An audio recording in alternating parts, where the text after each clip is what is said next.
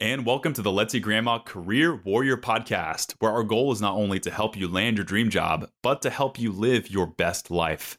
I'm Chris Villanueva, the host of this podcast and co-founder of Let's Eat Grandma, a resume service designed to help job seekers land more interviews. Listen up. You're probably including too much on your resume. Yes, you. I'm actually talking to you because you are an accomplished son of a gun who has done a lot in your career. You are listening to this podcast because you're a go-getter, and you're listening to this podcast because you are a career warrior. And with all of those things comes a great risk, which is the likelihood that you have too much on your resume. Well, today we're going to discuss why you should only include 10% of yourself on your resume and how that will ironically make you stand out. I sat down again with David Fano, serial entrepreneur and former WeWork executive. His latest venture, Teal, helps people optimize their job search by providing the level of tooling and infrastructure that companies have, but for the individual professional. In just over a year, Teal has grown to over 65,000 users committed to advancing in their careers. You can also find out more about Teal by heading on over to tealhq.com, and you can also find and follow David on LinkedIn by typing in David Fano Teal on your LinkedIn search bar. Before we get started, I had to just highlight this Let's Eat Grandma customer who posted about us publicly. Gary says, "What a great experience. Lydia hit a grand slam for me. 2 days after finishing my resume and LinkedIn account, I received 4 requests for my resume. The second one I received the job a few weeks ago. I consistently received 2 to 6 requests for my resume weekly. Thank you to everyone at LEG." That's Let's Eat Grandma. Gosh, I have to just sit in gratitude and say thank you so much, Gary, for taking the time to post that review. I'm ecstatic for you as you embark on your next adventure, and we're proud to have you as a part of our client base. We hope you come back to us for life. And I will say, if you want to be a part of our tribe and you haven't used a resume service yet, have faith and check out letseatgrandma.com/podcast. We do everything we can to wow our customers and give them the best experience possible.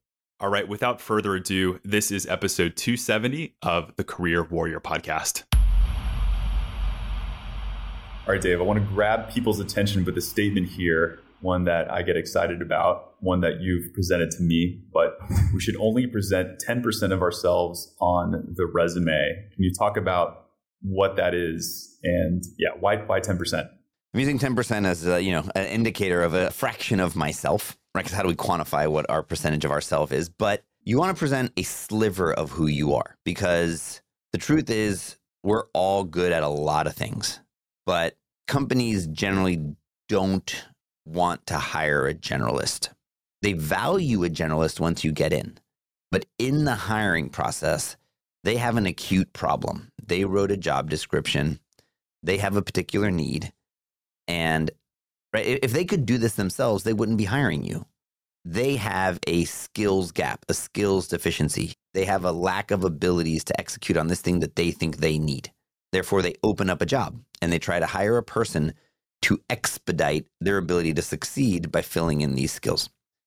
And they have these needs. And so what ends up happening is that people generally approach the resume as, here's 100% of me. Right? Here's everything I can do.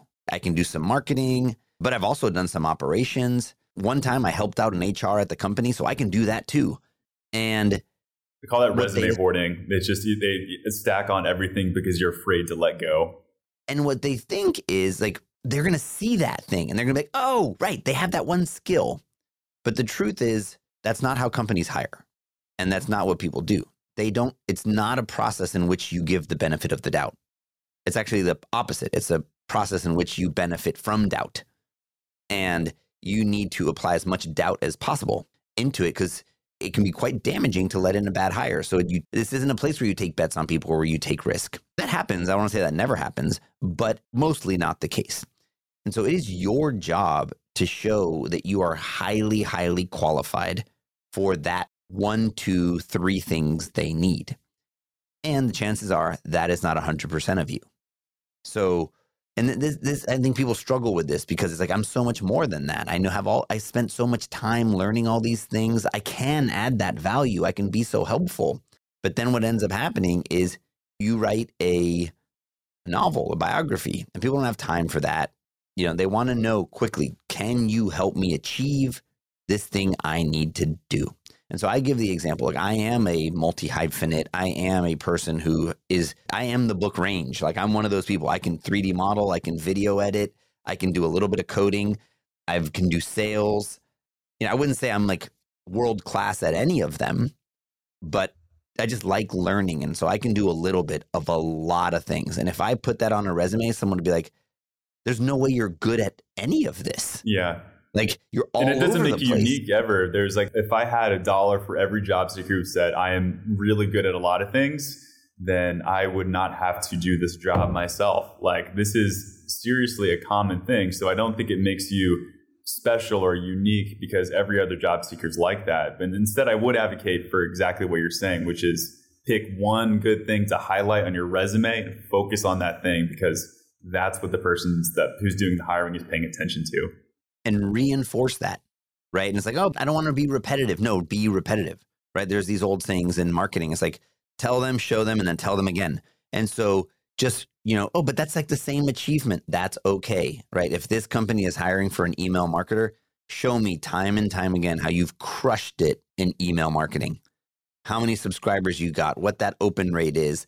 Just reinforce that I have put out a role for email marketing and you have presented a resume to me that shows me, yes, we are going to be good at email marketing with you on the team.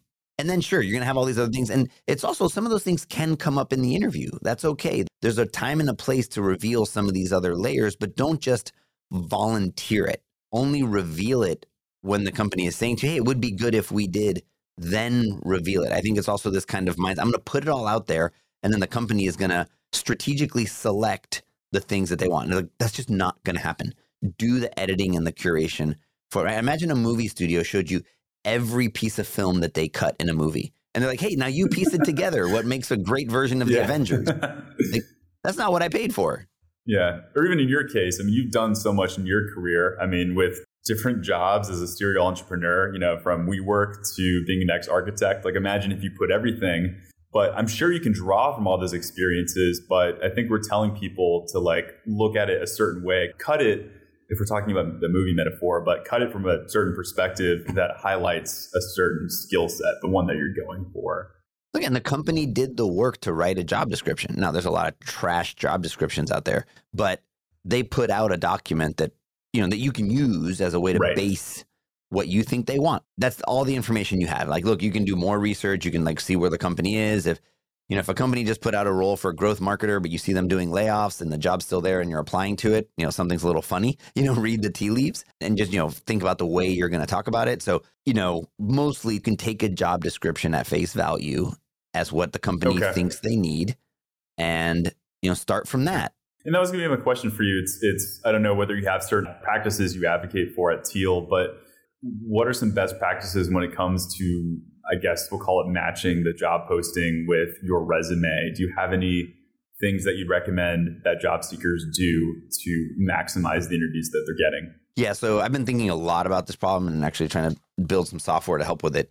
Is this idea of qualified. At the end of the day, you need to present that you are qualified. And I'd say qualified goes into main buckets with some subcategories. Bucket one is what I would call skills. And then bucket two is what I would call knowledge. And then skills breaks up into technical skills, non-technical skills. And then knowledge, I would call domains and environments. And be mindful in the job description how the company is talking about it. And so like in this example as an environment, I actually think a lot of companies really highly prioritize environment. You'll see things like, oh, you've worked at startups before. And it's like, this is a philosophical thing. Some companies really want you to prove that you have like the technical competence. Actually, it's some people, I would say this is at the hiring manager level.